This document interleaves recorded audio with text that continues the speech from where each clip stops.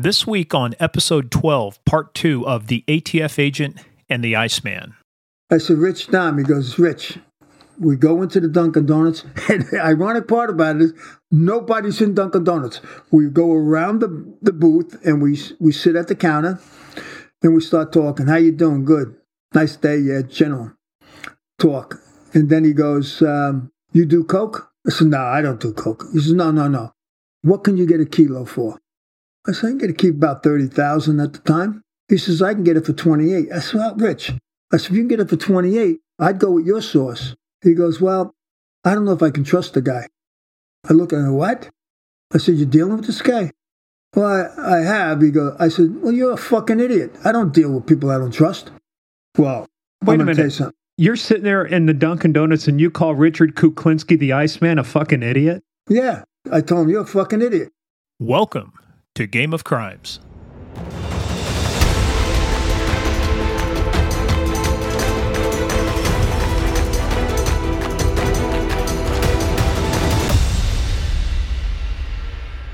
Hi, everybody. Welcome back to episode 12, part 2 of the ATF Agent and the Iceman, Richard Kuklinski. You know, you saw in the first part, Dominick just working across all the crime families, all the arrests he's made, all the experience he's getting is setting him up for this very big case to go after the Iceman. Now, in part 2, you're going to hear a lot of great stuff about the investigation, the undercover work that Dominick did, and then obviously the end of the case. Now, in the meantime, hey, check us out at gameofcrimespodcast.com. Visit us on Instagram and Facebook at Game of Crimes Podcast. On Twitter, it's Game of Crimes. And also visit us at patreon.com/Game of Crimes. We have some fabulous content. We have a full month now that we've been out. We've got bonus episodes of the real DEA narcos talking about the real DEA narcos. We've had some videos. We voted on Beverly Hills Cop. Murph and I reviewed that. So a lot of great stuff over at patreon.com/Game of Crimes. So let's get back into this. Episode 12, part 2, the ATF Agent and the Iceman, Richard Kuklinski, as we bring this investigation to an end.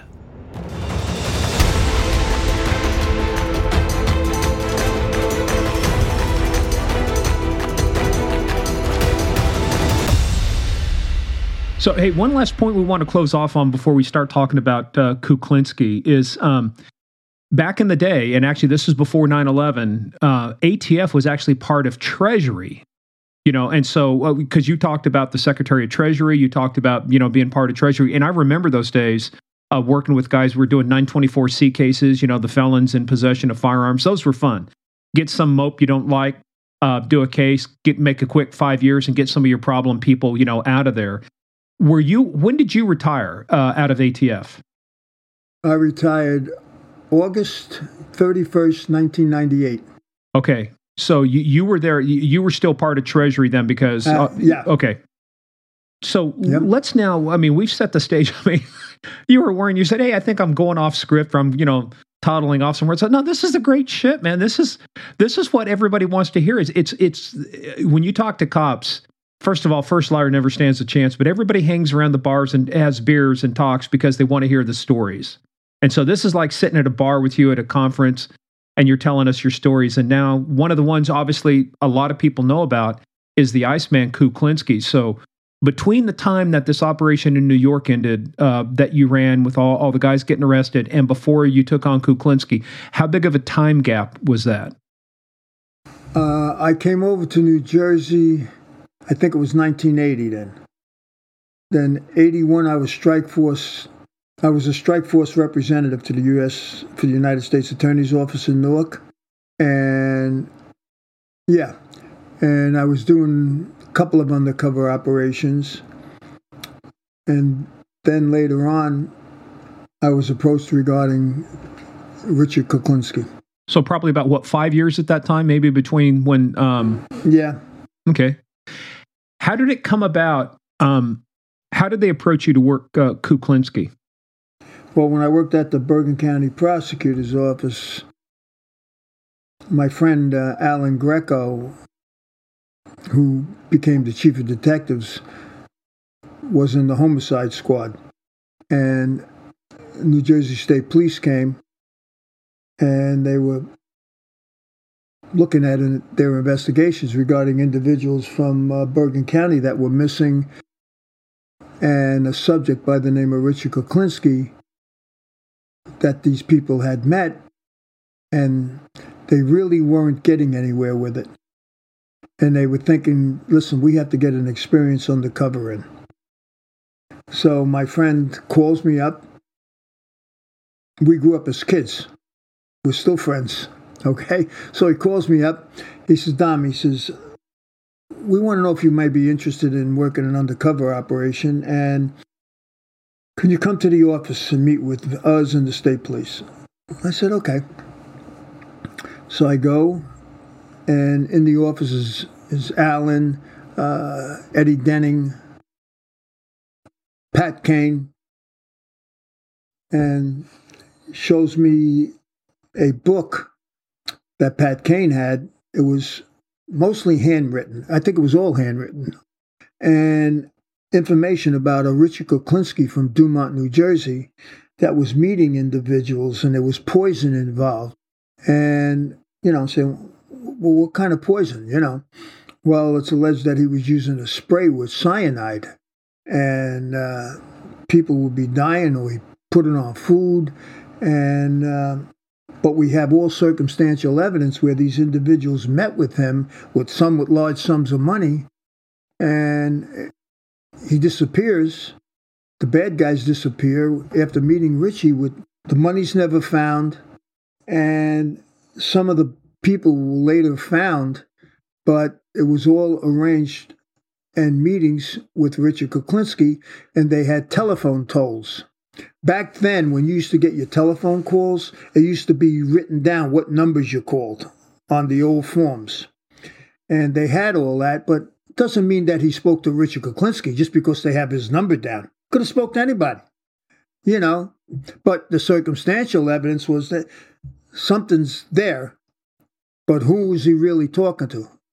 Of course, you could think it's Kuklinski, okay? But you got to prove it. So they had all the circumstantial evidence, from about 1980 to 86 or something like that, where people were meeting with him and missing. And they were concerned that this guy, is a walking killing machine, and we can't prove it.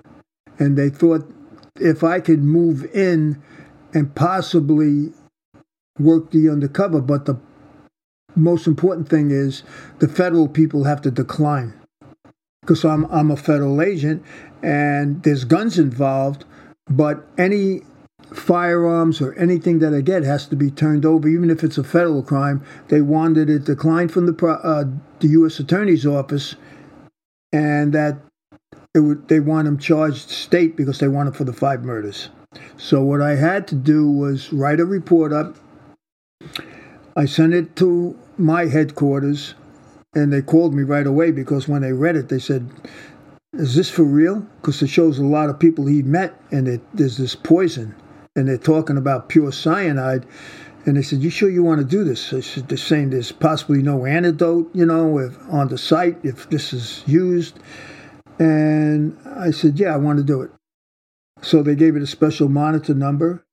They had to get a hold of the United States Attorney's Office, Faith Hochberg, who's a federal judge, and explain that, listen, any case that we work on, the Kuklinski case, that it has to be declined federally, even if there's federal criteria, and they want him charged for the murders, which she agreed, and then Washington, my headquarters, agreed. So, and then it was worked out through the Attorney General. It was acting Attorney General. He was from Oakland, New Jersey. Good guy. His name escapes me. And that's how it started. Once they declined it, then I was going to hang out at the store, which is located on Paterson, New Jersey. And for the listeners, I mean, this sounds like you're really synopsizing this, and it happened quickly. No, none of this shit happens quickly like that, because you got big egos in the U.S. Attorney's Office and ATF headquarters. It's the same way at DEA. They want credit for the work that you do. So what you have done here is actually monumental. getting the U.S. Attorney's Office and your headquarters to turn down federal prosecution of this guy. That's a big deal. Well, we had to, but believe me, when you read the report, it's murders. Okay? It's involving homicides. Okay, there's guns there, and you're talking about poisons. So they agreed. I mean, it took a while, and finally they wanted me to hang out at the store in Patterson, and I agreed. And they had an individual in there that he would just cooperate and say, when I walked in, "Hey, welcome home." Just kind of don't have to vetting vouch for me. Yeah. Don't have to, because he was deathly afraid. Didn't want to do it. And even they wanted to help out his son that was charged with murder. So there was a lot involved with this, but they agreed. So the first time I go into the store, I pull up in my Lincoln, I hang out, and all these guys are hanging outside, just like Goodfellas outside, bouncing around out there, because next door to the store was a old-time luncheonette with the old rolled-out seats and stuff, and then in the middle, they had an apartment upstairs where there were a couple of prostitutes. So I walked in. Well, I could just visualize this like it was yesterday. I get out of my car and I walk in. They were all looking at me, and comes Philly out and he goes, "Hey, welcome back." I said, "Thanks." And that was basically it. He didn't have to say shit. So it was up to me. I went and get some coffee, bullshit, hang out a little bit, hang out at the store. Then a couple of guys were talking to me. "Hey, how you doing?" They're checking me out. So I stayed there, I don't know, 40 minutes or whatever. And then I left. Hey, quick question. The first time you got a hold of the name Kuklinski, obviously you guys would check it through your own database. I can't remember. Was that called Tex or something at that time? You had your own? Yeah. Did you have any hits on him? Was he in your system anywhere? I believe there was an allegation regarding guns. Okay. But that was nothing along concrete. The lines of what you'd already gotten from Bergen County and the state police. Right. So this is a cooperative investigation between the Bergen County prosecutors, New Jersey State Police, and ATF. Were there any other agencies involved? Oh, no. The Attorney General's office was calling the shots. Okay, then. AG's office in New Jersey. Yeah, absolutely. Criminal justice system. Carrie Edwards was the acting governor. Okay. Bobby Carroll, was the chief deputy attorney general on this case. Okay. Okay, and I worked with him when he was a prosecutor in Essex County. I worked undercover for a lot of these guys, so they knew me. So, but there had to be some pushback initially, though, too, right? Because, like you were saying, this is kind of like the home court. People want to say, "Hey, we can do this ourselves." Did you get some pushback from the state police or anybody else to say, "Hey, look, we can run our own guy in there. We don't need this mutt from ATF"? No, they were reaching out. And matter of fact, when Pat Kane told me that they mentioned to Pagano that they were going to bring me in as an undercover, and there was no problems. I'm going to tell you why there was no problem. Because nobody thought that this would be pulled off. They didn't think you could do it. Okay? Nobody thought this would be pulled off. If you go back and you look at this whole damn investigation, okay? If I was a boss and you came to me with all this information, I'd get some task force working this thing immediately. Not one detective going bouncing here and going there and checking this out. It was like, what the hell? What? Because I went with Pat one time to see one of his superiors, a sergeant or something. "Hey, how you doing?" "Good." We sat down at his desk. "Hi, Dom's going to be working undercover." Pat tells his boy, blah, blah, blah. "Good luck, kid. I'll see you." I said, "What the fuck, good luck, kid?" Okay. This is me thinking in the back of my head. Okay.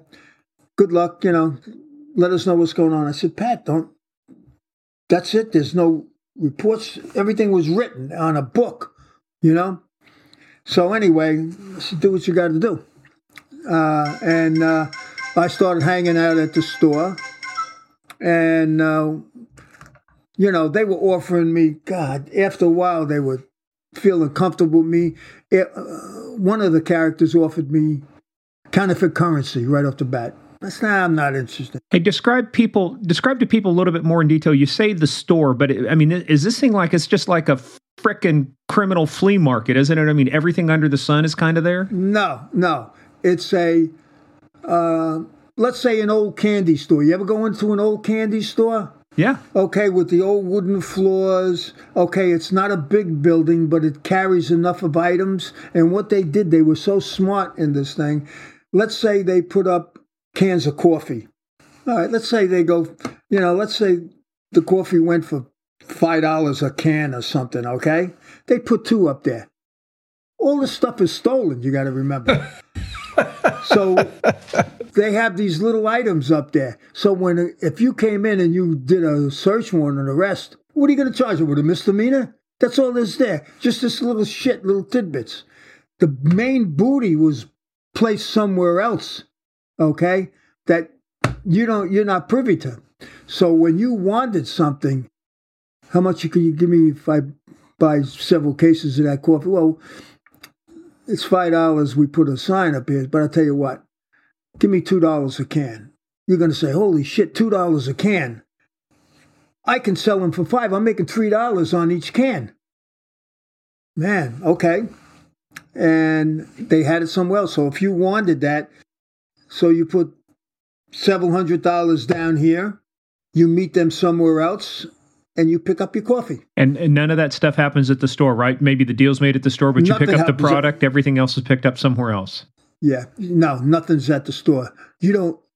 The only thing I see at the store is just a couple of items that they have somewhere else, and when they did stolen properties, they would hit exclusive homes in Bergen County, Saddle River and Upper Saddle River. They bring the jewelry there and they tested the gold. They test it right there. They take the booty and they'd head into New York and then get rid of it. So they were really, really well organized, these people. They had poker joker machines and then a little back room back there. It wasn't a huge place, remember. And then next door at the luncheonette, I'd get coffee and I'd play the numbers once in a while over there. They had the numbers, and then, the broads were upstairs. But that kind of makes your point, though, is that when a lot of this was going on, a lot of the maid people and other stuff, the last thing they wanted was any publicity. They wanted to keep things low-key, under the radar. Nobody wanted to... John Gotti actually kind of did him a disservice walking around in his dapper suits. That's what they called him, the Dapper Don, getting all this attention on him, right? Everybody else just wanted to, nobody wanted to be in the papers, right? Yeah, it was low-key. Listen, in the town... You had to know what was fucking going on. I mean, I happened to go there on a Sunday day. I'm just going to get a cup of coffee. This place was open 7 days a week.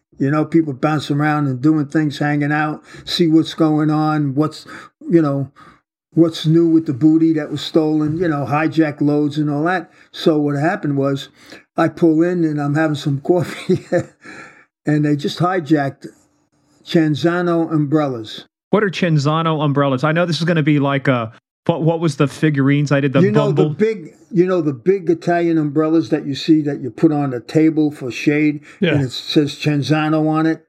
Yeah, it's with the sign. Yeah, those type of umbrellas. It looks like a beach umbrella, but a big one. Yeah, that goes in that round circle on a table. That you put in. So it was funny at the time because I'm looking. And you'd see cars lined up, some police cars, some regular cars. They were just throwing the umbrellas in the car, and they were taking off. And I'm laughing my ass off. So, it was just one of those places. So they're dealing in, they'll steal anything, right? Yeah. Let me tell you something. They would steal, hijack loads of coffee, suits, great sauce. Tomato sauce, all this is worth money. Cigarettes, okay? Hijack loads of cigarettes and all that. This is, they were... wide open.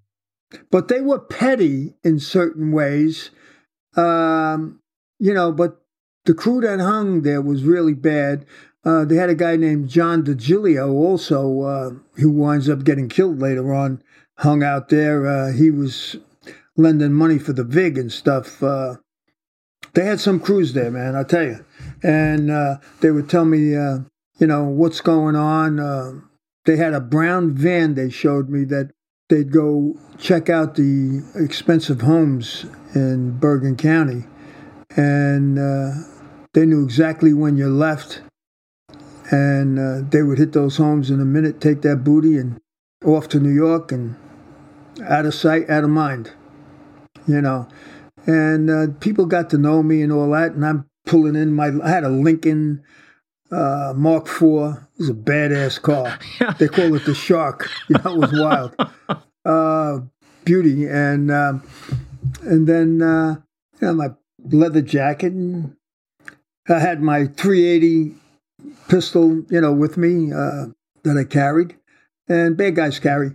So a couple of times, you know, doing things and going in there. And Kuklinski would stay away from the store because it was getting hot. People he was worried that since people were meeting, he met people at that store, then people started meeting with him and then disappearing. And he was worried that, you know, he was going to be targeted and didn't want that at all. Well, hey, talk about that for a sec, because you talked when we talked earlier. You said were you not getting frustrated with this Lenny? I mean, this is supposed to be Kuklinski's friend that says, "Hey, I got you. I can introduce you to this guy." How long did this guy jerk you around before you actually got the intro? It wasn't him. Oh, it wasn't. No, Philly did when I first came to the store. He said, "Hey, welcome home," meaning I was in the joint. I told you at the beginning. That's all they've asked him. It was up to me to portray myself as a fucking bad guy. And what I did was, at the store, started hanging out, started buying people coffee, and started people feeling comfortable with me. And the only thing that would happen down the road was where the telephone call comes in. Richie, who they used as the big guy, he wasn't hanging out. He was staying away. He was staying away from the area. He thought it was too hot. But once he started killing his sources, and I think it's which one is that? Mazgay for the I'm just trying to think. Mazgay for the pharmacist. No, that was Hoffman. Paul Hoffman. Paul Hoffman was the pharmacist that supplied him with the pure cyanide. Okay? And he winds up murdering Hoffman. Because Hoffman's kind of threatened him a little bit, says, "I know where your kids are." He wanted Kuklinski to kill his wife and kids, and he was going to kill Kuklinski's wife and kids so they wouldn't know what's going on. Was Hoffman the Mr. Freezy or Mr. Tasty's freezer guy? Mr. Softy. Mr. Softy. And you know what pissed me off in the movie? The guy that plays Mr. Freezy in the movie is the guy that ends up being fucking Captain America. You know, and it's like, Captain America is a stone cold killer, man. Cyanide. Yeah, I had, what had happened is with this whole investigation, they had like George Malaban who disappears, okay? He's found in a barrel stuffed. Mazgay disappears. Gary Smith is murdered by Kuklinski and Deppner at the York Motel. Smith's body was discovered in a room 31. That was after a few days. He kind of smelled. Yeah, he kind of decomposed. Daniel Deppner was found murdered in West Milford. And Mazgay's body found barely decomposed. He was frozen for 2 years. And tell people about that too, because there's a misconception about where the name the Iceman comes up. They think it's because Richie was cold-blooded, had cold water running through his veins, but that wasn't it. No, he got the name the Iceman because he froze a body for 2 years, and then on a tape he told me he made the cops look like jerks. I said, "What do you mean?" He says, "Well, they found the body." He says that they thought was only dead for about a week or 2 weeks. He goes, but he was dead for 2 years. He froze the body for 2 years. The guy didn't decompose. Had exactly the same clothes on that he disappeared 2 years ago on that they found. And his mistake was he he dumped the body, I think in either August or September. When they did the autopsy, they find ice crystals in the tissues. I said, what the hell is this? And then they put two and two together that Hoffman was the last person to meet Kuklinski and disappeared for 2 years. And when they find him, he looked like, he was only dead for a couple of weeks. And he, he decomposed, but not like... Yeah, he hadn't thawed out sufficiently, and that's why there were still ice crystals in the body. Yeah, and they put two and two together, and he was telling me how we did this. Well, let's save that for a second to get into it, because tell us between the time that you show up to the store the first time and you talk about the phone call. The phone call is what sets everything in motion. How long between the first time you show up to the store and that phone call comes in? Well, just prior to that, I'm at the store and I get permission. I said, listen, just to set the record straight, and I got approval with this, I said, I want approval to bring in 10 blocks of plastic explosives from the military, C4 explosives and caps, and I want 10 high standard 22 caliber silencers. No manufacturer, no serial numbers. Headquarters got these. They bring it to me.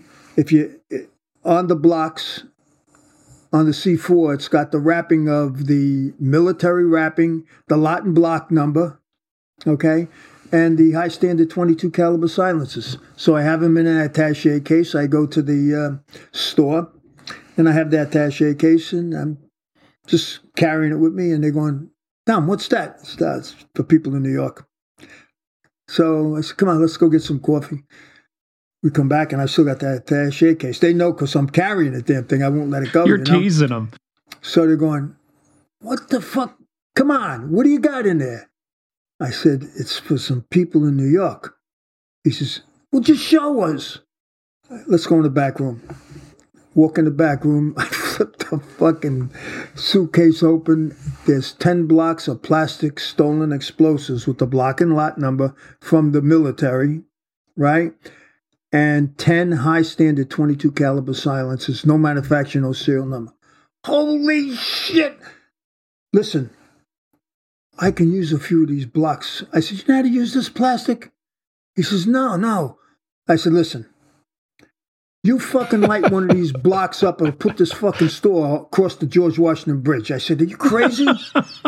So what about the silencers? He says, listen, Dom, I can use a couple. He says, how many can you get? I said, listen, I'm not supplying anybody with these. I said, if you want one or two, I said, I can get them. I said, but these are from people that got to do business in New York. Okay. I close them. So they got a teaser that. I hung out a little bit more. I get in the car and I go. I knew this was fucking, would start, them thinking. Start talking. Hey, when you said for New York, were they thinking it was for a family in New York, or was there a hint that it might have been for something else? No, they would assume that it's for some wise guys in New York. Yeah. Because they think I'm hooked up. I'm using Provenzano. I got good people in New York. They all think, some people think, oh, man, I know your brother. I'm not going to say a fucking word. Okay. So they didn't say nothing. So, that lit the fire. But you got to remember, after 18 months, September, I go into the store. So September, October, November, December. Okay? It's 4 months. So what you're saying, it took, how long was it, you said, between the first time you went to the store and this operation started till that phone call? It took about 18 months, I think. Wow, that's a lot. I mean, were you not getting frustrated by that point? It's like... No, because on my way to work, I'm stopping there, bouncing and go. I was working in Patterson with a black organized crime figure. Maurice Johnson was doing a lot of stolen property. And I hung out and was buying guns at another place there. But I never got arrested, so everything was good. And they took these guys down and nothing came back. So you had other operations going on during this time. You were just doing this. You were just maintaining contact, wait until the break. Yeah, that's it. Stop here and there. Tom, where you been? It's not bouncing around, That's all. My plates and everything came back to a high rise at the Fort Lee. It's got like 10,000 units. I mean, and they're saying, Don, where? I said, yeah, I'm in Fort Lee. I said, I'm at my grandmother's house. Yeah, that's it. You know, they don't, what are you asking so many fucking questions? You tell them, you know? You got to challenge them. Yeah. And September, I stopped there for coffee. Now, I just stopped there. I'm not even wired. I just stopped there because nothing was happening. I was just, you know, talking to the guys and bullshit, and the phone ring, and he goes, picks it up. He goes, Tom, it's the big guy. He wants to know if you can meet him in a half hour. I said, where? He said, the Dunkin' Donuts, which is on the next block. I said, tell him I'll be there. It's okay. Hangs up. That was it. I hang out a little bit there. I get in my car. I go around the corner, and I drive to the Dunkin' Donuts. I pull in. I knew he drove a Camaro, and he pulls in head on to me. He drove this blue Camaro. Now I'm watching him get out, and he was growing like the Jolly Green Giant. He's a big, massive man. I said, holy shit. I did a lot of stuff in my time, and I'm saying, just chill, you know? And he gets out of the car. When you say he's big, like he's big, how big? Like 6'6", 6'7", something like that? He's, I'd say 6'4.5", 6'5", about 270. Big, broad, massive guy with these orange tinged glasses, like he was reaching out, grabbing my fucking soul and saying, I fucking own you, like you listen to me, you know? I'm saying, I'm looking, look at this motherfucker, you know? So I said, man.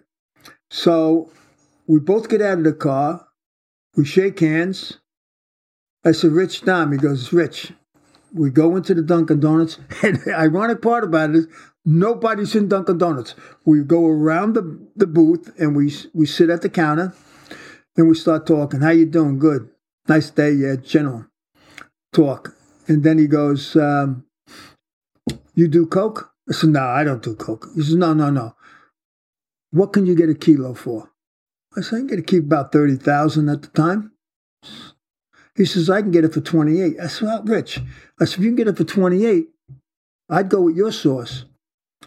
He goes, well, I don't know if I can trust the guy. I look at him, what? I said, you're dealing with this guy? Well, I have. He goes, I said, well, you're a fucking idiot. I don't deal with people I don't trust. Well, wait a minute. You're sitting there in the Dunkin' Donuts and you call Richard Kuklinski, the Iceman, a fucking idiot? Yeah. I told him, you're a fucking idiot. He looks at me like this. Who's the fucking idiot? Here's a guy 6'5", 270. You said he just looked into your soul. Yeah. Didn't you think about a different thing like, oh, sir, excuse me? I tell you, he was, and I said, and he turned around and he looked at me with these glasses. Like I told you, he was reaching out. He said, who the fuck are you talking to? I can just think what he's thinking. And he looks at me with these glasses and he goes, you're right. I said, you bet your ass I'm right. I said, I don't deal with people I don't trust. At that moment, don't ask me. I just said, I got this motherfucker. I said, you know, I just feel, I said, I got this guy. He goes, then all of a sudden he goes, I hear you got contacts. I said, yeah. Then he goes, can you get, not cyanide, can you get pure cyanide? I almost fell off the fucking chair. I said, that's not something you hear every day, right? Right. I said, yeah, I can get that. I said, I'll tell you what, though. One hand washes the other. He says, what's that? I said, I'm into the steel business. Bang, bang. He goes, okay. I said, you show good faith to me, I show good faith to you. I said, I have no problem getting the pure cyanide. He says, okay. I said, I want it nice and quiet. He knew what I mean. He meant the silencer with onto a firearm. And we make arrangements. We walk outside. He gives me his phone number. When I saw that phone number is the same number he gave all his people that disappeared. That's the number he used at his house. He had 2 lines. I give him my pager number. I had a pager. And he says, okay. He says, let's stay in touch. I said, yep. He leaves. I just traveling, going down one ways, backing up, just make sure I'm not followed. I go to a payphone and I make a call and I said, listen, I just met Kuklinski. It must have been like 11:30, 11:45. Well, let me tell you something. At 3 o'clock, this is unfucking believable. There's a meeting with all the suits at 3 o'clock at a location in Fairfield, or on Bloomfield Avenue. Be there. Well, all the fucking suits and everybody, let me tell you, man, everybody was fucking coming. I said, what the fuck? Well, when I pulled in at 3 o'clock, let me tell you something. You should have seen these people. They were fucking all over the fucking place. Suits, brass, all this shit. So Bobby Carroll goes, Dom, he says, we're going to have the meeting in the conference room, blah, blah, blah. As I walk in, this individual puts his arm around me. He says, come with me. I look at him. He takes me in the room. He closes the door. And all my kids. He goes, sit down a minute. Sit down. And he grabs a chair and he pulls it right next to me. And he goes, listen, kid, this is what you're going to do. I'm looking at him. He goes, you're bowing out of this case. You're going to introduce one of my people. I said, what? He says, do you hear what I said? You're bowing out of this case and you're going to introduce one of my people. I said, you can't do that. It took 18 months to meet this guy. You just can't introduce somebody and then I introduce somebody else and just bow out of the case. I said, it ain't going to fly. He goes, are you hearing what I said? I said, go fuck yourself. I got up and I opened the door. He was red as a beet. Red as a beet. As I opened the door, Bobby Carroll passed by. He said, what's going on? I said, ask him. And then I told Bobby what had happened. He goes, keep a clear head, Dom. I said, I am, but do you believe this? Where the fuck were they all 18 months? Anyway, we sit down and everybody's sitting down. And then they said, Dom met Kuklinski today. And we want to get this task force started immediately. So, Dom, tell us what took place today. I get up. I'm talking. My fucking pager goes off. It's Kuklinski. So I said, I look at Bobby, somebody says, who's that? And I said, Kuklinski. Well, the individual that took me into the room goes, get a recorder, record it now. I said, I'm not recording anything. I said, let me tell you something. People tried to work with this guy, and when he says jump, he tells you when to come down. Fuck him. He has something that I have that he needs. He needed the pure cyanide, but he's got to show good faith to me by selling me illegal firearms. If somebody fucking dies, you're going to pay the piper. I said, I'm listening to this guy yell at me, and I said, under your watch, already fucking 5 people are dead. And you're fucking yelling at me? We're not doing it that way. This is the way I'm going to do it. He's going to produce something for me, and then he's going to wait for the pure cyanide. You should have fucking finally, I said, and that's the way it should be done. They got up and they agreed to do it my way. Okay, where finally I met him. Well, let me tell you something. There weren't a lot of happy campers there. This goes to show you, you can work really well together as a unit, but when you worried about finally you met this guy that you didn't think that would happen, but it fucking did. Okay? And you got to go with the flow. That's the bottom line. There's no ifs, ands, or buts. Well, if anything happened, everything went wrong. Bottom line is they formulated a task force immediately, man. They were going for wiretaps. They're going for all this stuff. So they had surveillance units. They had everything. We're waiting now for Kuklinski to get back to me, or I'm going to call him. Well, as I'm in my car going, my pager goes off. It's him.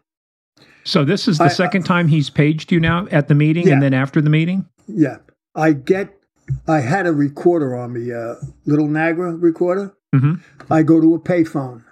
That's a payphone that Superman used to use. You go into this payphone. So you go to this phone booth. Wait a minute. Are you saying you're wearing tights underneath your outfit there? You got tights on there, Dom? Yeah, it says ATF though on the shirt. So anyway, all being serious, I make a call. I hook up the wire and everything, and I call. And for whatever reason, to this day, I don't know. And I have these tapes recorded. And he says to me, I said, yeah. He says, listen, I tried calling you. I said, Rich, I've been busy. He says, listen, how's your end? So what do you mean? He says, can you talk? I said, yeah, I can talk. I said, what about your end? He says, I'm good. He says, go ahead. He says, you can get pure cyanide. Just like that. Now, I'm reiterating everything that took place when we first met. Now it's being recorded.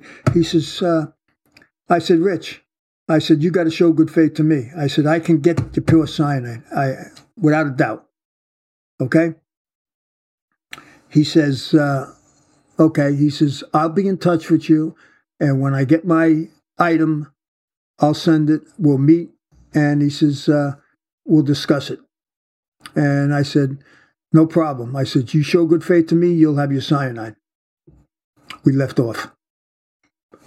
Okay? Give them the tape. Okay, reiterated everything that took place on the first meeting. Then... Hey, real quick before you get into October, quick question on that first meeting. How long did that first meeting take? After you call, you meet at the Dunkin' Donuts. How long is that meeting? Maybe 45 minutes. So in 45 minutes, you're saying you're about 5 minutes in and you go, I got this motherfucker. So 45 minutes is all it took to get Kuklinski. Well, when somebody says to me, you're right, you fucking A, whatever it was, he felt comfortable enough, and I'm getting that body language, you know what I'm saying? When you're doing this a lot, and I said, I don't know, I just feel something. I said, this fucking guy, and don't forget, he killed his chemist. He needs me to get that fucking cyanide. You just can't go get pure cyanide at a hardware store. This isn't rat poison. This is a chemical that is made. It's pure cyanide. It's controlled, yeah. And so he's quickly then blown past this whole issue of whether or not I can trust you, because it's like a junkie. You got something he needs. Well, not trusting me. He couldn't trust his source, and I said, "Fuck you. I wouldn't deal with somebody I don't trust." Wow. So that was in my favor. So I just said, this is the way it is. And then October comes.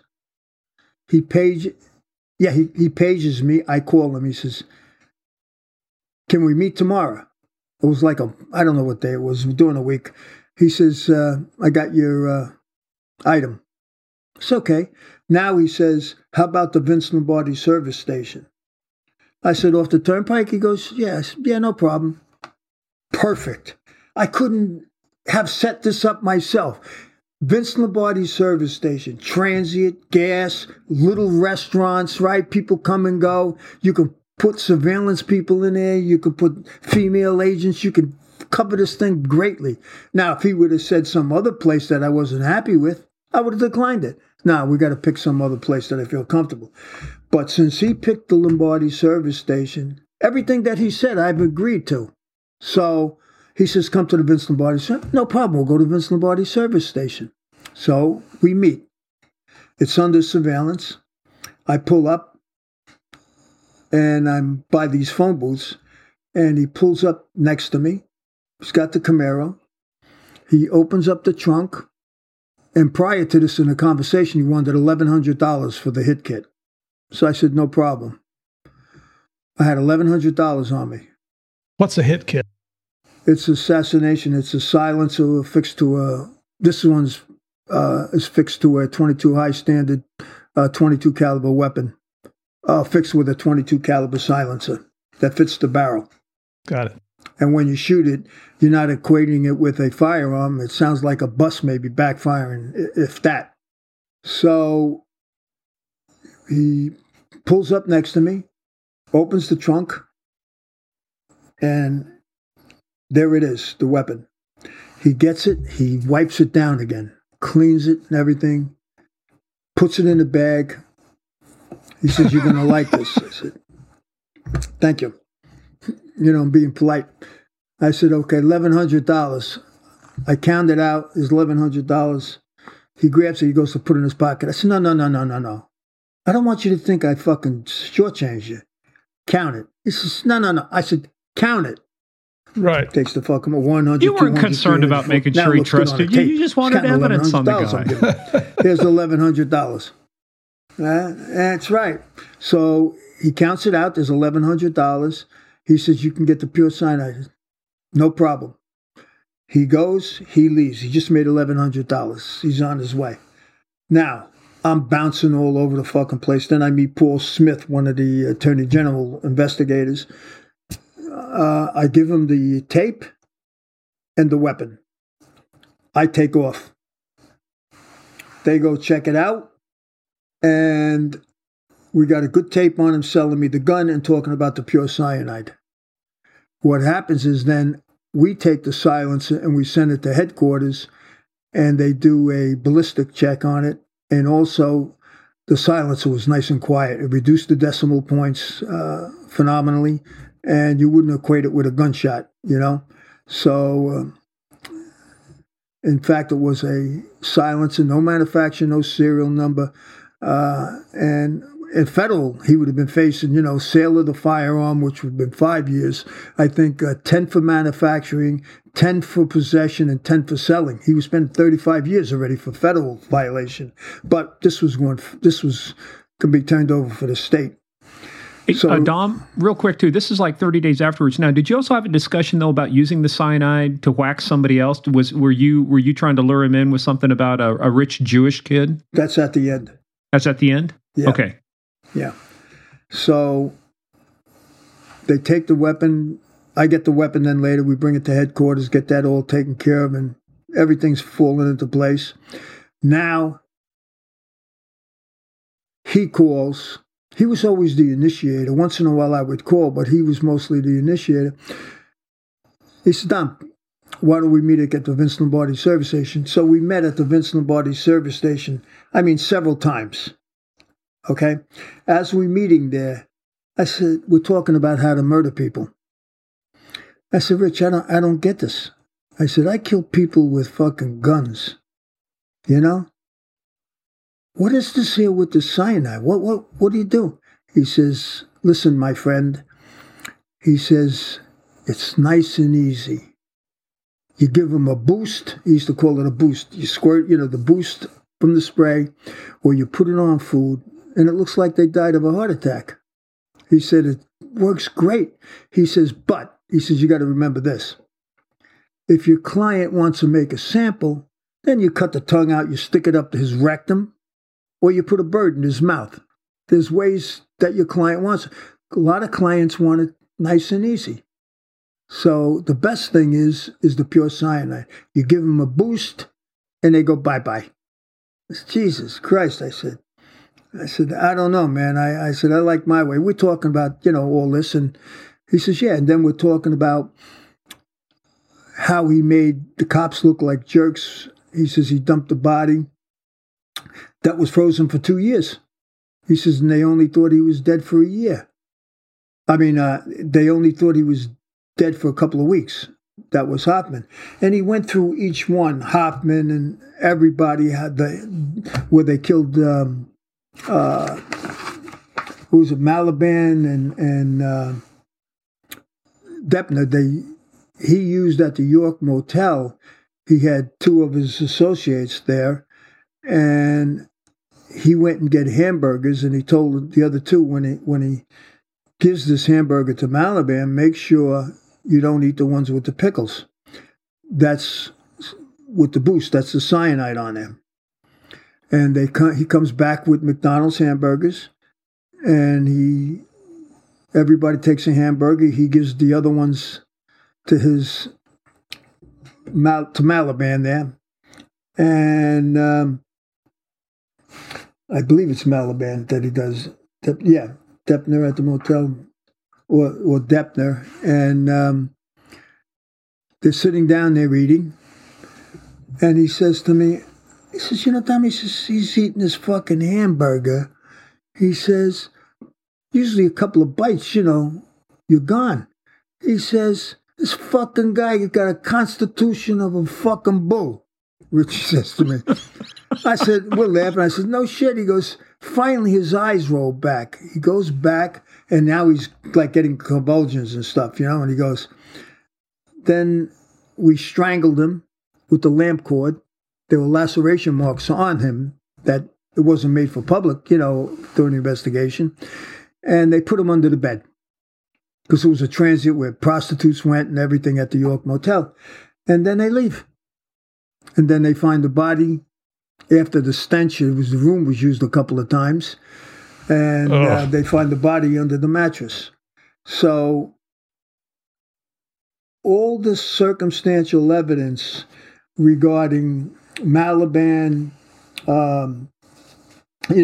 Smith, Masgay, Hoffman, from that circumstantial evidence that they had, I was able to get direct evidence on each case and how he did it and what he did it with, and it tied the case into a prima facie case that was going to be adjudicated in the courts. So we had enough of prima facie evidence and tied the case in perfectly.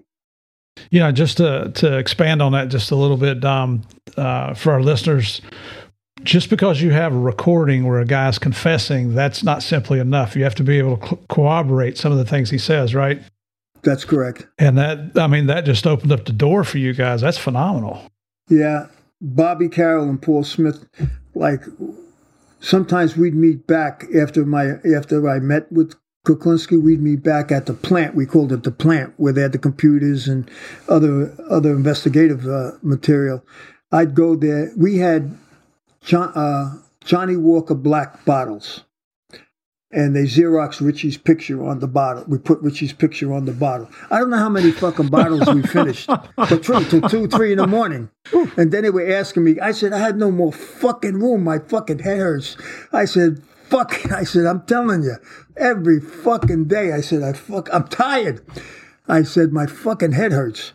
So we'd go over each case, what took place, what they found, get Richie to talk about that particular case, how he did it, and I did, and the tapes spoke for themselves, because when they had the trial and it was sequestered, and it's too bad, because if that trial was today, it'd be all over TV, because it was unbelievable. The tapes was, like I said, we were sequestered, and then they called me in, and the courtrooms were fucking packed. And I sit down, they play the tapes. His wife and daughter and had a young child started screaming, crying, and ran out. The tapes were devastating. Me telling the story is one thing. Me telling the story and hearing it backed up by Richard's words. Right. Yeah. Now you're going to hear Richard tell me how he murdered people. And man, you should see how you're hearing from him like, who the fuck is this guy? This ain't my husband. This is some kind of monster. Yeah. Did you ever reach a point, though, Dom, where you thought this thing was going to go south? All this work you put into it, did you reach a point to where you thought, hey, fuck, he's done with me. We're not going to get anywhere. Did you ever hit a point like that? Or were you always confident this thing is going to happen no matter what? I was confident, honest. During the investigation, Bobby Carroll, they were concerned, like they would listen to the tapes and they said, I don't like the way Richie sounds on this, Dom. I think we're afraid that he's going to try to kill you. I knew he was going to try to kill me. I had the fucking gun pointed at him anyway, and also I said to the homicide squad in Bergen, I said, listen, if he pulls a spray out, I'm going to have to kill him. And they agreed. They're going to take over the homicide squad scene anyway. And I said, make no bones about it. He pulls out a spray. I'm killing this motherfucker. I'm telling you, I'm not playing with this guy. Well, plus that original meeting, he gave you the number that he gave to all his victims, right? Yeah, and that was the main number that he used at the house. And that's where the toll calls they were showing, okay, but that doesn't mean they spoke to Richie. But when Richie gave me that number, and I'm calling that number, or he's calling me, and it's showing up on my pager. And,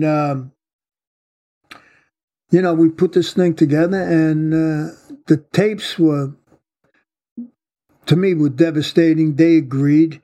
And I don't know, I just got this canny way sometimes of getting material, extracting material from bad guys. I just can do that. But if you go, believe me, I mean, it's nothing easy where you go. It depends how the facts fall into place. You go meet a guy and you say, hey, Steve, you're going to meet this guy Morgan, and when you stay in touch and you become friends, you find out how he murdered these people. Each one has a separate entity and separate case here. We got to find out now the details. Because if you came to me, or I came to Richie and say, hey, how did you murder somebody? Who the fuck you? What do you ask that for? What are you asking that for? But Richie's the one I told him I'm a fucking hitman. I kill people. I said, what do you do? That opened the door for him. I'm not planting a seed for him. He's saying, oh, listen, my way's nice and easy, simple. Boom, use the pure cyanide. They go to sleep. So he's kind of bragging about the way he does it. He thinks he's come up with some profound way that nobody else is using, and he wants to brag about it. And actually, Steve, you hit upon that. I'm working a cold case right now. And it took, when they do an autopsy, they do this normal screen. I think it's about 237 drugs. Well, as we found out with cyanide was not one of the things you look for in autopsies back then. You had to specifically have something that says you got to look for cyanide. And then now you're looking at things like succinylcholine, rocuronium, things like that, pancuronium, things that are paralytics, where you've got to really have this specialized equipment. So Kuklinski was kind of he was a cutting edge in terms of what he was using to kill people, because nobody knew to look for cyanide back then, right, Don? Michael Baden, then, great. Oh yeah, forensic pathologist. Great, yeah. He wrote a book, Confessions of a Medical Examiner, and he put this particular case in it and told me they didn't look for drugs back then, poisons. Now they do, because of this particular case and everything else, because they didn't look for that back then. So it opened up different type of doors and everything else. But the success of this case is not only with just ATF, it's and the undercover. This case really, state police, the attorney general guys, criminal justice. These guys were fucking great. Look, you're seeing my end, blah, blah, blah. Yeah, everybody gets glamorous as this. Sometimes it's a pain in the fucking ass, but that's the way it is. That's my forte. That's what I am. That's how I'm good at. What I'm good at, that's me. I'm good at my shit. I grew up in an Italian neighborhood. Maybe that's rubbed off on me on certain ways, the demeanor and how to come across when to back off. I don't know. Maybe I should have been a bad guy. No. I think you're a good. I think you're a good bad guy. So, hey, but during the operation, I wanted to ask you. Like I said, you're worried it's gone south. But at one point, I don't know if it was in the book or you told me, didn't you worry that you weren't getting contacted by him? You actually got to the point of where you started checking the batteries in your pager. Is this thing not working? I mean, you kind of went through a dry spell, right? I didn't feel bad. Yeah, there was a dry spell, but that's with all investigations. I mean, if you look, you're not constantly dealing with this guy fucking on a daily or weekly he has things to do, and which is good. I'm doing other stuff. So he's doing his thing. They were concerned about the investigation. We didn't hear from him a long time. Something's not right. He still needs the pure cyanide. I felt comfortable. They were concerned. They were calling the shots when to take him down. They were calling the shots when saying, hey, Dom, we got enough of evidence here. We're taking this guy down. We're picking a date and we're taking him down. We're closing this case. We got the direct evidence on these cases, and we got it. We don't have any more circumstantial loops anymore. We got it directly from him. We feel comfortable, and we're taking this guy off the streets. And So tell about that meeting to where you actually, because at some point you got to produce something that looks like cyanide. I mean, you just can't, you've delayed it long enough, right? So how do you go about preparing something to give to him that looks like cyanide? Well, I believe the state police chemist did it. It's a white crystal sort of. It smells like almonds, just like they said it would. And, they made a little bit. They put it in a small little plastic container, and that was it. They did a hell of a job. I think it was quinine. Yes. Yep. And it smelled just like it. You're not going to take a fucking taste and put it in your lip or anything like that. You're only going to do it once. Yeah. Yeah. So they had it down, and then when I gave it to him, the scenario was, listen, we're going to pick a date. We're going to meet him at the Vincent Party service station. Bobby Carroll comes up with a plan. We're going to get Paul Smith, one of the criminal justice investigators, as the rich kid. And he's been buying cocaine for me. He always comes with cash. We can split the cash. Okay, he'll come with $80,000. We'll get $40,000 each, and I'll give you the cyanide. He said, don't worry about it. I'll take care of the rest. I got the tape and everything. We'll use the barrel. He pointed to a barrel by the Vince Lombardi service station that was used where other victims were found. It was one of them big garbage 55-gallon drum size or something. Yes. Yeah. So hey, this was your second chance to kill Paul Smith, right? You had another op where you could have taken him out. Wasn't that part of your initial discussion with him? Is like, I could have killed you the first time. I told him every day. I told him every time I talked to him when he calls. I said, listen, you're still fucking alive. I said, you should be dead. I still got the contract. That's not voided out yet. I tell him that all the time.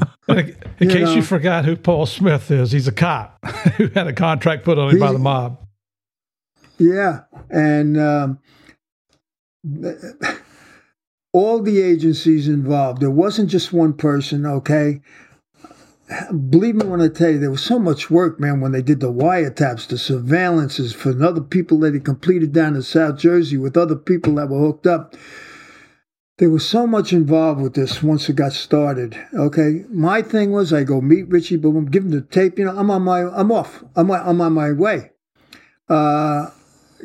Great camaraderie we had, and some of the state police superiors were just fucking great working with. They were just funny. I enjoyed it. A great organization, the Attorney Generals of Criminal Justice and the Prosecutor's Office of Bergen, outstanding. Out-fucking-standing. Yep. I wouldn't hesitate doing it again for them. That's how good they were. I just had one incident, and after that, it's all good. So walk us through. This thing's coming to a close because, like, Paul now is going to be the rich Jewish kid you're going to rip for the money. And that was also Richie's MO, too, because it was like that's the point. Is that the point where not only was he going to take the money that he thought was coming in from your target, he was also going to kill you and take the other 40,000, right? Is this the time where you thought, if he's going to kill me, now's the time? Yeah, but he was surrounded by, I mean. Oh yeah, and plus it was quinine. But what I'm saying, but that's where you felt like, hey, if it's going to happen, if he really had cyanide, this would be it. The bottom line, he picked the Vince Lombardi service station, but we had the Vince Lombardi service station covered from soup to nuts. They had his residence covered from soup to nuts. We had 2 locations, no way to go. Okay.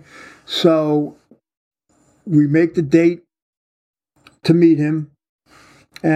Which is December 17th, 1986. December 17th. That's right. 8:45 in the morning. Meet him at the Vince Lombardi. He pulls up, opens up the trunk of his car. I give him the pure cyanide. He believes. He puts it in the trunk of his car. He says he had tape and rubber gloves. He says, I'll be back. My wife is sick. And We'll take care of business. I said, okay. At this juncture, it didn't matter whether we took him off really at the Vince Lombardi or his residence. I'm wearing a wire and tape. A Kel, where they can hear from outside, they can monitor it, and also a recording device. So they were hearing what the conversation was. So they could have took him down there. They decided then he leaves. They had him go right to the residence, and they knew what would happen at the Vince Lombardi. I gave him the alleged cyanide. And we were going to kill the rich kid and split the money. And I gave him 3 egg sandwiches that when we do meet, he was going to put one cyanide on one of them and give them to the rich kid. So what had happened is they then take him down at the residence. His wife is in the car. They surrounded the car. They believe if his wife wasn't in the car, there would have been a shooting because there was, I believe, a 9mm under the seat by his wife. And he didn't stop right away either, did he? This is not like you just show up. Did he try and get away at that point, too, by driving around a cruiser? He tried, but nowhere to go. He stopped, they believe, because the wife was there. They had all guns pointed at him, and they finally get him down on the ground. They removed the firearm from the seat by the wife, and they couldn't get the cuffs on him. That's how massive of a man he was. They had to get 2 sets of handcuffs. I think they used leg irons to put on his wrists. I've done that before too. You get those fellers that are so big, you got to have 3 or 4 sets of leg irons because none of those cuffs go around their wrists. So they had, I think, a set or 2 sets on the legs and one on the arm. They finally get him inside. They take me to the rotunda by the Bergen County Prosecutor's Office and by the jail. There's the old-fashioned jail in Bergen County there. And there's a steel door between it. They get Richie inside. He doesn't see me. And his wife says, Richie, they're hurting me. Well, he grabbed a couple of troopers. He was throwing them around like nothing, but maybe 10 seconds because he's not in shape. They finally get him down. They cuff him, and they get the wife, and they separate them. And then later on, he's arraigned in court. And then it's funny that they, after it's over, they're going to do the arraignment, and I'm with my bosses now are there at the prosecutor's office with the chief of detectives at Bergen County, and they said they get a call, and it says Superior Court Judge Ciolino wants to see you upstairs. I said, see me? He says, yeah. We all go upstairs. We go into his chambers. He goes, hey, close the door. They close the door, and he goes, sit down. He goes, are you fucking crazy? What the fuck? He goes, this guy is unbelievable. He says, you mean the judge is telling you this about Kuklinski? Yeah, he goes, this is unfucking, this is like, he's not crazy, but he says, this is unbelievable. You know? He goes, listen, great job, and I wish you the best. I said, thank you, Judge. Appreciate it. And then Murph, have you ever been pulled into a judge's chambers and been told anything like that? I've been pulled up to a judge during a recess when I transferred out of North Carolina to Atlanta and had to go back for trial, and but nothing like that. It's like, hey, Agent Murphy, we're glad to see you back in the courtroom here. The cases haven't been the same, blah, blah, blah. Nothing like what Dom went through, man. So basically the judge is going, are you fucking nuts? What are you doing with this guy? He says, man, he was great, Judge. And then we find out he assigned it to Judge Kuckelmeister. Judge Kuckelmeister was known as the time machine. If he tells you to plead, because if he finds you guilty in his courtroom, bam, they pipe you daylight. Hey, so when's the first time? When's the first time you met Kuklinski after the arrest? Because you were not there. They kept you away. They kept you away from the actual arrest, right? Yeah. The next time I meet Kuklinski is when I testify on the first 2 trials. So you hadn't met him? No. You didn't, no interviews, no nothing with him beforehand, No, they said, right? listen, he wanted to know if, what they tell me, he's willing to wear a wire with you out on the streets. I said, get the fuck out. He still thought you were a bad guy? No, he knew I was a cop then. Oh. So he said, I said, I don't even want to talk to him. I had no use for him. I don't want to talk to him. I said, this guy deserves what he had to do, because there was some of the family there that were really taken from what took place and what he did to these people. And later on in life, I give a talk at Rockland Community College, and Sussex County Community College I'm at, and they publicized it, and I didn't know in the audience. Afterwards, the family comes up and says, do you know who we are? I said, no. He says, I'm so-and-so's wife, and this is our daughter, and this is so-and-so. He says, thanks a lot. He says, but our lives are never the same. He tortured us. We knew he was going to kill our husbands, and my little girl doesn't have a father. And I'm sorry to hear that. You know, I mean, this guy put havoc on people, and payback was a bitch. Hey, and Dom, going forward from that, so you said the first time you saw him was in trial. It's kind of unique. Describe your meeting with the Iceman, Kuklinski, as you walk into court. I walk into court. This is the first time I'm testifying, and because it was sequestered. And I walk in, and when I get up on the stand, he's looking at me, and I just looked at him. And as I'm testifying, I looked at the jury. They were explaining what I was doing and everything. And then I looked back at him. He was looking at me, but I think he knew he was doomed. It wasn't that. Listen, if he had his chance, he would love to put his arms around my neck and kill me. But he was just looking like, you fucking got me, like, you know, the feeling I got. So that was it. I testify, and tapes spoke for themselves with his mouth and his conversation. In addition to that, they call me back that he's going to plead guilty to the other cases. And I wind up going back into court a couple of months later.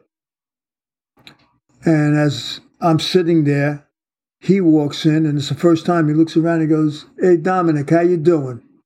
And I said, "Good, Rich." And that was it. That was our last conversation. And so he was convicted of how many murders? He was convicted of the 4 murders. The 5th one, they didn't. I mean, he was doing 2 life terms. You know, sometimes I can understand for closure and stuff, but he was facing 2 life terms. I think he was eligible for parole if he was 160, something like that. We come up with this number of 100 or 100 more. How did they arrive at that number? I mean, you know, because at some point he appeared to be one of the most prolific hitmen for the mob, and he worked across. Did he work just exclusively for one family, or did he work across several families? To the best of my knowledge, he might have worked for several families, but he did work for the DeMeo a little bit. That was the Gemini Lounge. DeMeo had his own crew. They believe DeMeo on his own killed 64 people, you know, on his own. And they had this place called the Gemini Lounge where they would, I don't know if you ever saw some of the Sopranos, where they'd chop up the bodies in the bathtub and bag them and get rid of them. And that's what they did at the Gemini Lounge. And DeMeo his crew was brutal. He was brutal. And, but I believe in my heart he didn't kill 100 people. Look, I know he killed 5. That I know of, okay? If you want to add another 5, I'd go along with that, okay, that we're not sure. Because he used to play games all the time with us, with names and stuff. But I'm sticking to the 5 that he did murder. There may be several more. But when HBO did the first documentary for the Undercover, that was the first ever, that blew the ratings out of the water. I mean, they were unbelievable. He became a star. Yeah, it was called Conversations with the Killer, and that's where he admitted. I watched all three of those documentaries. No, the first one is just the undercover operation. There were two other ones. One with like what you said, and then a psychiatrist is the last one. Park Dietz, yeah.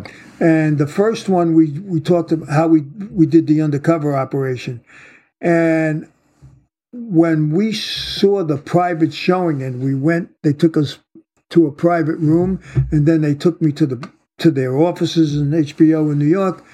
They have billboards and pictures of Kuklinski like a fucking star, like Errol Flynn. I'm saying, like a hero. I'm saying, what the hell? I'm telling you, every time they did something with this guy, the ratings went through the roof. That's why you see mobsters on these other channels with different titles and different names. People call me up, you're on this show, you're on this. I said, what the fuck, what is it? You know?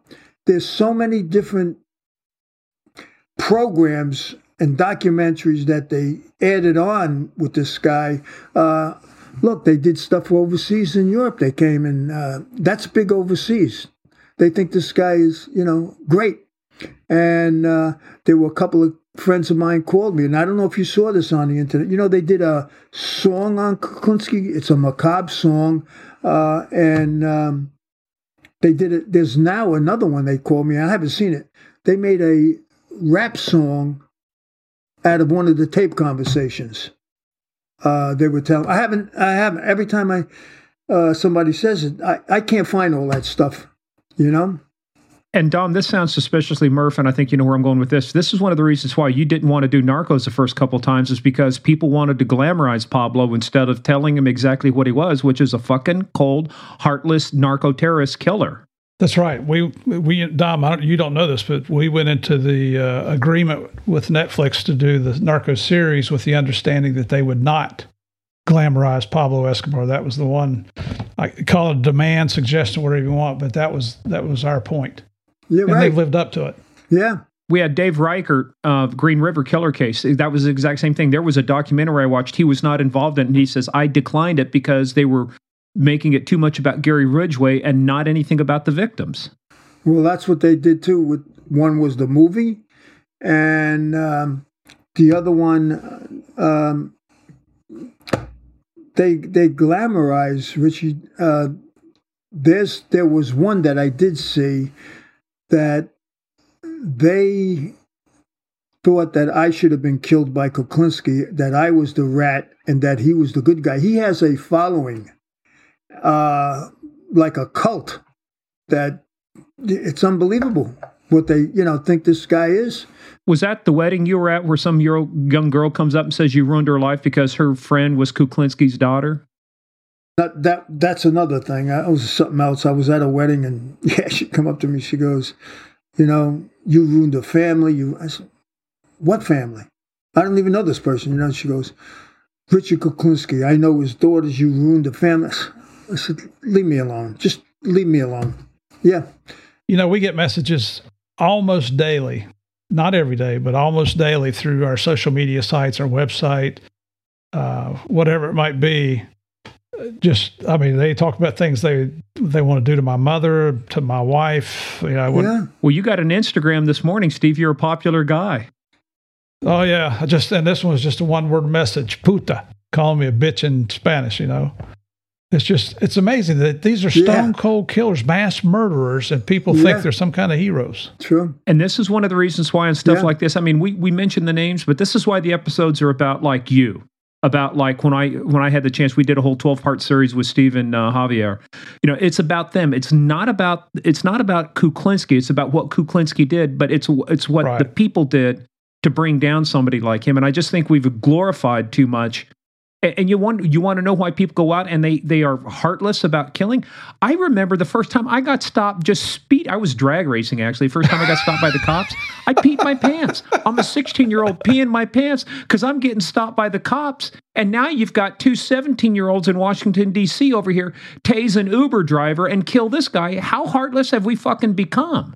Well, I got to tell you should have never told me that story there, Mr. Depends, because you're going to hear about peeing your pants as a 16-year-old for quite some time. Well, I just made it up to make you feel good, Murph, Well, this whole thing, like, the tapes spoke for themselves. They were so prejudicial, they had to redact these tapes. Yeah. Because there's stuff on those tapes it's unbelievable. I mean, like, unbelievable. It's the details and stuff about how he did it too. He just, you know what I was, and I used to teach interview and interrogation behavior analysis. I taught out at the NSA. I mean, you're talking to people who dealt with spies and stuff. And I've interviewed, people involved in homicides before, and killers. But when I'm sitting here watching this tape, I got to tell you, my pucker factor went up. Even if he didn't kill 100 people, I'm sitting here looking at this guy and he's enjoying it. Mm-hmm. When you ask him, did you feel anything? He goes, I felt nothing. Didn't mean anything to me. That's just cold hard. And the perversion, the perverse things that they do to the bodies is just unbelievable. Well, his daughters wrote up, one of them wrote up, might have the article I saved, finally admitted that they were deathly afraid of him. I mean, how many times he beat his wife up and all kinds of things. He was brutal. Nice stand-up guy. He was brutal. Yeah. But payback's a bitch. Yep. Well, speaking of payback's a bitch, in 2006, the word is that he is supposed to testify against Sammy the Bull Gravano, in a mob trial, and he dies in prison. Has anything ever been really figured out about, was that a hit? Was that a contract? Or did he just vapor lock finally in 2006? And you're talking about Rich died, right? Richie. Yeah. Yeah, Richie From what Kuklinski. I gather, that they never proved one way or the other. And I don't know if they really wanted to. I don't know. But they never came up with anything. Whether it was poison. Well, the only thing I was able to find on the research, it said he died of a rare illness called Kawasaki disease that only is supposed to affect Japanese children, but it also mimics mercury poisoning, which is another way to, between cyanide and mercury.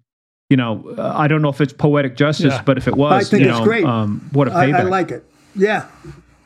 Saves the taxpayers a lot of money. Room temperature is good for this guy at this point. Yeah.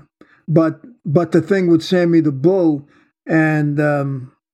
like they came up with this cop Calabra that was dirty, and he was married to a woman from New York, and apparently the father was connected, and they believe he killed the wife.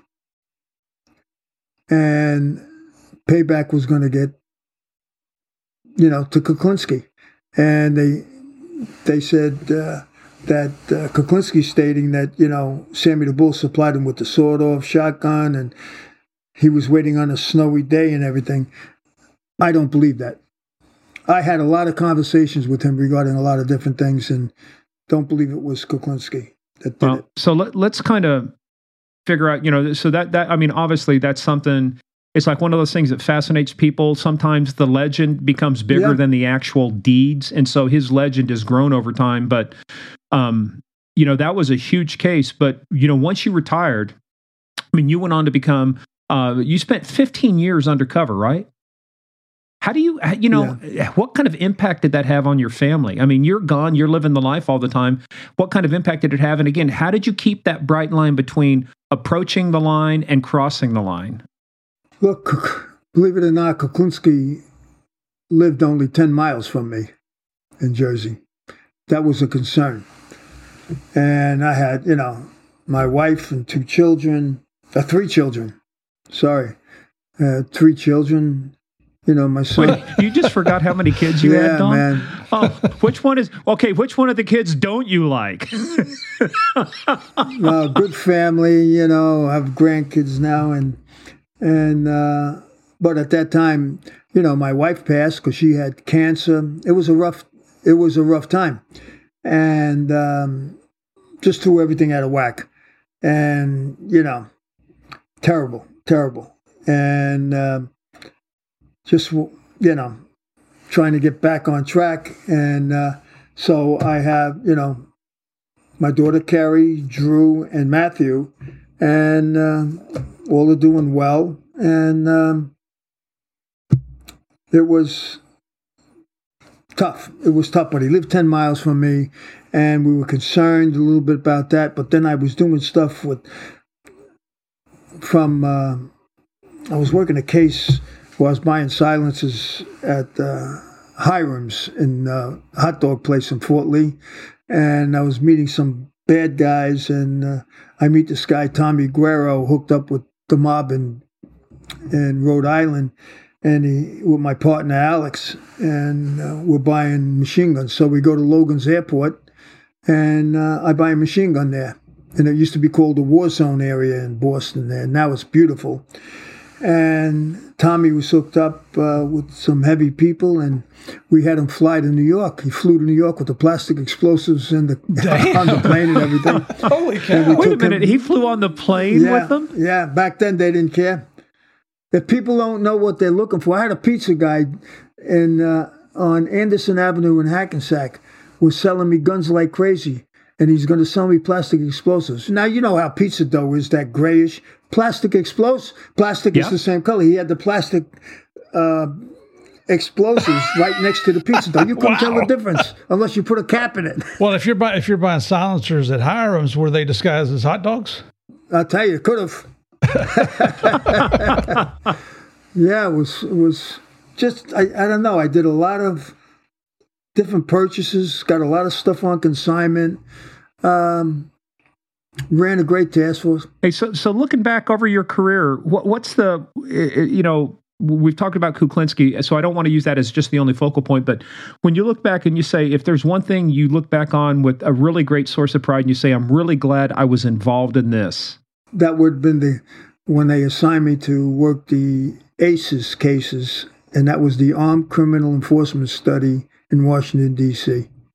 That's the one I was telling you, look under city under siege. If they still, that we were rocking and rolling.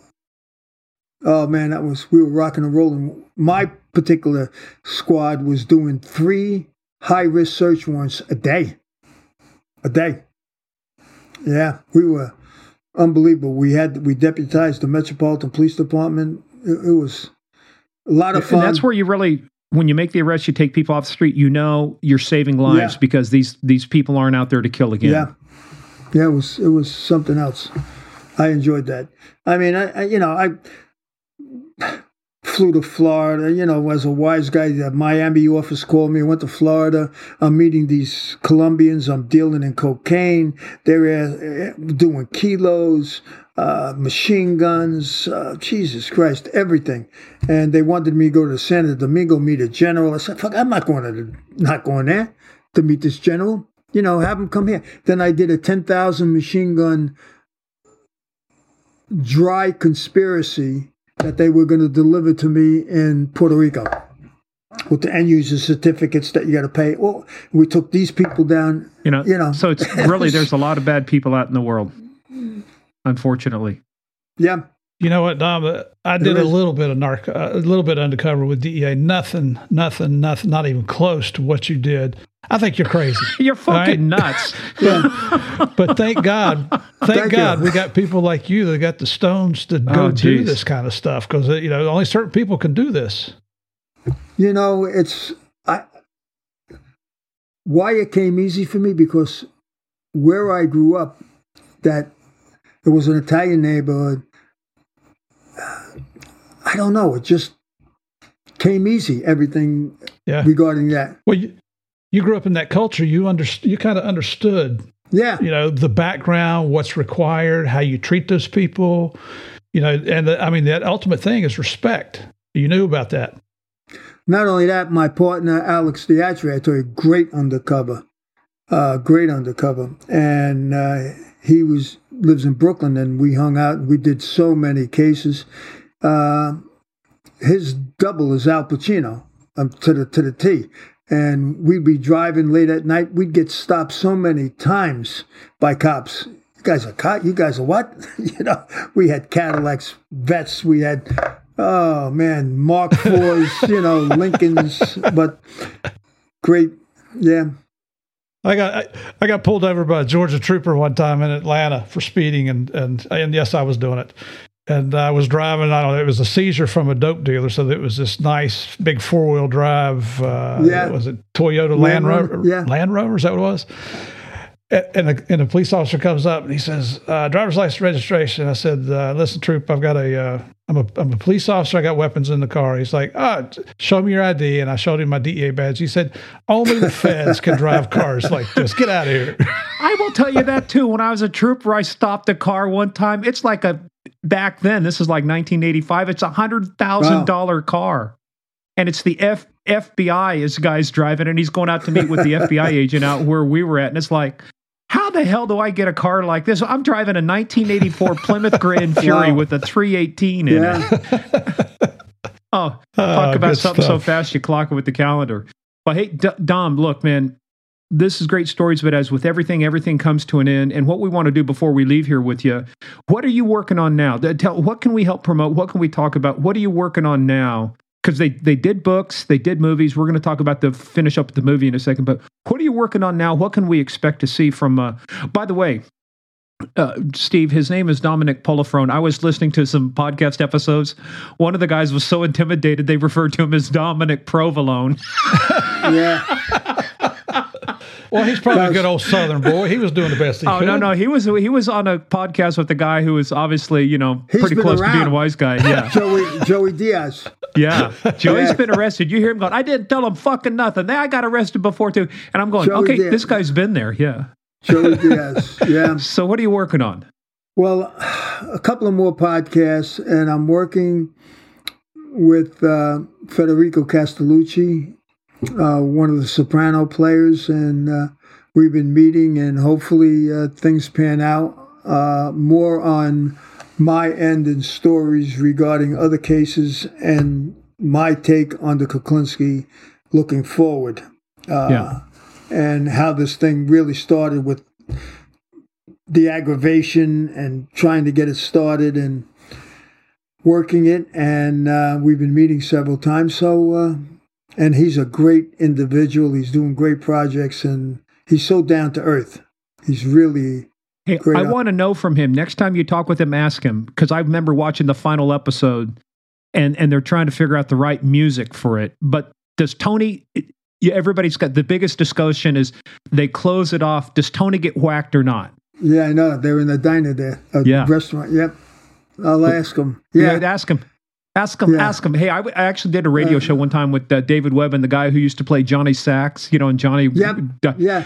And I'm going He's from here. He's from Bergen County, yeah. Yeah. It was so, and I actually ran into Polly Walnuts down at we were at a cop convention in Orlando. Polly is half drunk sitting in a restaurant outside in the gas lamp district there in San Diego. Where I was, I wasn't sure if he was connected or not, but all I know is I'd seen enough people die on The Sopranos. Like, I'm not going to take a chance. So I think he did prison time. I think some of these guys, I think have to take a look.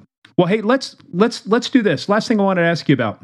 The movie with Ray Liotta you were talking about, because he played Roy DeMeo. Yeah. And you had Captain America as the guy, the cyanide guy, got whacked. What did you... So I want to ask you two things about the movie. And Steve and I have what we call the patented narcometer.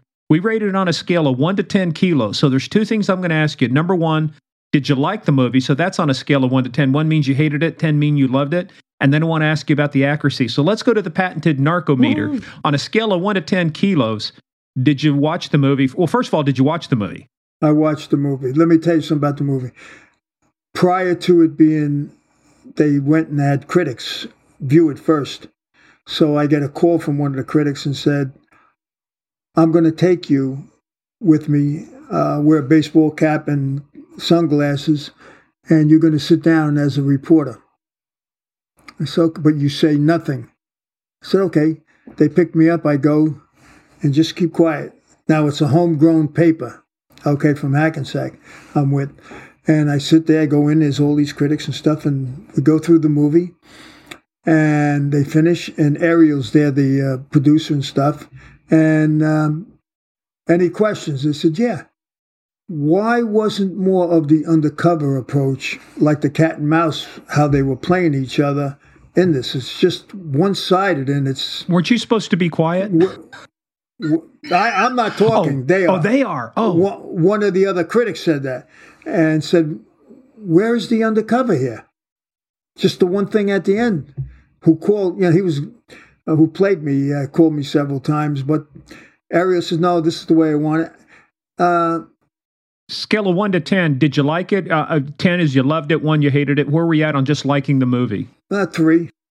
3 Oh wow, that's on the low end. So in terms of accuracy, scale of 1 to 10 kilos, 1 is not accurate at all, 10 is they nailed it. Where are you at on the accuracy part? 3. That's about right, you know. Well, that's my partner Javier. We like to say Hollywood never lets the facts get in the way of a good story, do they? Yeah, I mean, you're right. I mean, you know, there was a lot of, they had to make it entertaining. I understand that to blossom it, but I think they could have had more accuracy in there with a lot of other things that happened. Well, because you kind of looked like an afterthought at the end. It's kind of like, oh, by the way, we got to make an arrest, so let's introduce. And you did the case in 14 minutes. That was great work, man. From beginning to end, it took 14 fucking minutes. People got to realize if you look at that movie. No, that's just not one tape conversation I have with him and they go arrest him. Right. I mean, this took years, months hanging with these bad guys. You know, anything could have happened. Last thing is, in the book, and it talked about it, you were the master, as we started off this episode, of the ballistic fuck. How did that come about? I think, was that meeting where they were telling you, hey, you pull back, we're going to insert somebody in? Or where did that first time come out to where they say, I don't think we want to mess with Dominick? My first meeting with Kuklinski afterwards, that's when all hell broke loose. I made the call and I said, I met him. And then they said, I mean, they must have dropped everything because all the suits and everybody, that meeting, like around 3:00, man, it was mandatory. Everybody and their brother was there. You know, all the bosses and getting it, you know, we're starting the task force now. We're getting this and that. And Bobby Carroll, though, put it together and did some job. And so you through expressing your opinion, that's where the F-bomb kept coming out. Is that right? Yeah, a few times. As we told you, warning, this episode may contain liberal use of the word fuck. I think if I took that out of my conversation, it wouldn't be me. And that and using your hands and everything else. We don't want to kill you off. Wait, Dom, well, dude, as Steve said, man, you got to have a big set of stones to do stuff like that. I just looked at that guy and I go, he's got, just even on the tape where I know he's in prison, it scared the shit out of me thinking that you're sitting across from this guy. So this, you can't see me. This is my salute. Nobody can see this on the podcast, but this is me saluting you, sir. Fucking A, you're the type of guy that if you show up to a conference, you're never going to buy another drink. Just like Murph and Javier, for the work you guys did. You hang around us. I'll make Steve buy, but you'll never buy a drink. Let me say, I just want to say thank you for your service, Dom. It's phenomenal what you did. It's unprecedented. God bless you, brother. Glad you're still with us. Well, appreciate it, but put my pants on every day just like everybody else. So let's keep that factor straight. Do you put the zipper in front, though, or in back? You know, sometimes it's in the back. I don't know why. But I got to ask you this. Go ahead. Hey, Murph and Wright, listen, this was great. I really enjoyed it. But you got to tell me, like, my friends are asking me, when are they doing this? Are you going to let me know when this is on? Well, no, fuck no. This is none of your business. Why do you have to ask? I'll tell you when it comes out. You know? Listen, you motherfucking cocksucker. There you go. Now we're coming out. Hey, you got to tell me, what am I doing with this equipment here now? Oh, you look, dude. I don't know if you got COVID or whatever you got in that mouth. You keep it. I don't want it back. I can't afford to. I can't afford to spend the money to decontaminate this after what a present I have. This is great. I love this. Thank you, guys. I told you, man, it's quality stuff. We take, you talk to your other podcasts and say, are you motherfuckers sending me equipment? That's right. Or am I have to do this on my own? Wow. This is professional. This is great. It's professional.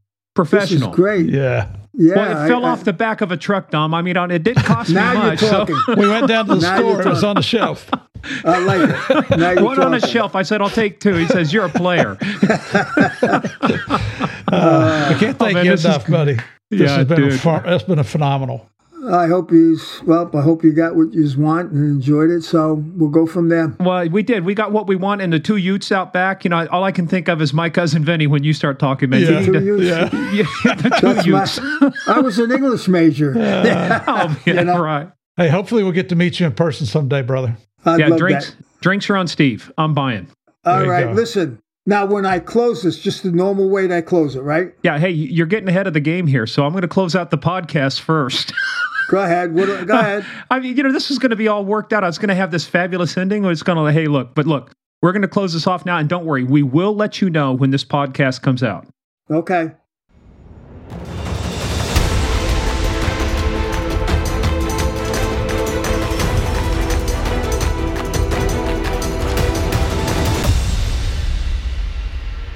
Steve, I have to tell you, I mean, I've never heard so many F-bombs, and I was responsible for some of them, but I'm telling you, but is this not one of the most amazing? I mean, we've done a lot of stories already, and we've got a lot coming up, but this is one of the most amazing, just simply for the sheer audacity of him out there by himself working these big cases and bringing down all of the mafia. I mean, this guy, if you look at The Sopranos, this guy lived the real Sopranos, the Lucchese's, the Genovese's, the Bonanos, all of the major crime families. This guy was operating across all of them. Absolutely. And we bring you heroes every week on our interviews, but here's one bona fide, badass, tough guy hero who risked his life every freaking day trying to enforce the law, trying to protect all of us from the crime families and what's going on. So God bless you, Dom. That we, appreciate your service, love your career. Thank you for taking the time to tell us your story. I'm not sure I understood every word you said, but I'll go back and listen to it on the podcast a few more times. I predict this episode will be huge. I'm telling you, this will be huge, huge. Now, is that with an H or a Y? Don't you fucking understand English? It'll be an effing huge. Yeah. Well, hey, guys, if you like that episode and if you want to keep helping us out, do it. Please, please, please. Just go to Apple Podcast. Hit that 5 stars. Let us know. We don't care, give us your thoughts. Give us some feedback. We don't care. We just want to hear from you. We want to hear anything you have to say about the show. Just go on over, hit that 5 stars. Again, it's magic. It's Disney. It's Walt Disney. It's Mickey Mouse all over again. It's just the magic. We just love it too. Head on over to GameOfCrimesPodcast.com for more info about the show. Again, we'll be constantly updating it as we will be adding merch here very shortly. And, maybe some live shows. We'll let you know what's going on. Follow us on social media. We're easy to find. We're at Game of Crimes on Twitter and on Facebook, and on the Instagram, we are at Game of Crimes Podcast. We're putting some neat stuff out there too. PayPal.com, use our email, gameofcrimespodcast@gmail.com. If you just want to throw us a little bit of love, or paypal.me/Game of Crimes. Again, whatever it makes it easier. But Steve, the big thing I'm excited about is just the continued, we're putting out a lot of content. We've had our first full month of Patreon. And we actually have some good stuff coming up too at the end of the month. So we've had bonus episodes. We've had, just like you say, neat stuff, surprises. We throw out a random surprise where we talk about stuff. And we've got more of you and Javier coming up. We've got episode 3 coming up. We'll be dropping September 1st for our folks on Patreon. I think that's going to be, that's awesome too, because, just continuing again to get inside the story.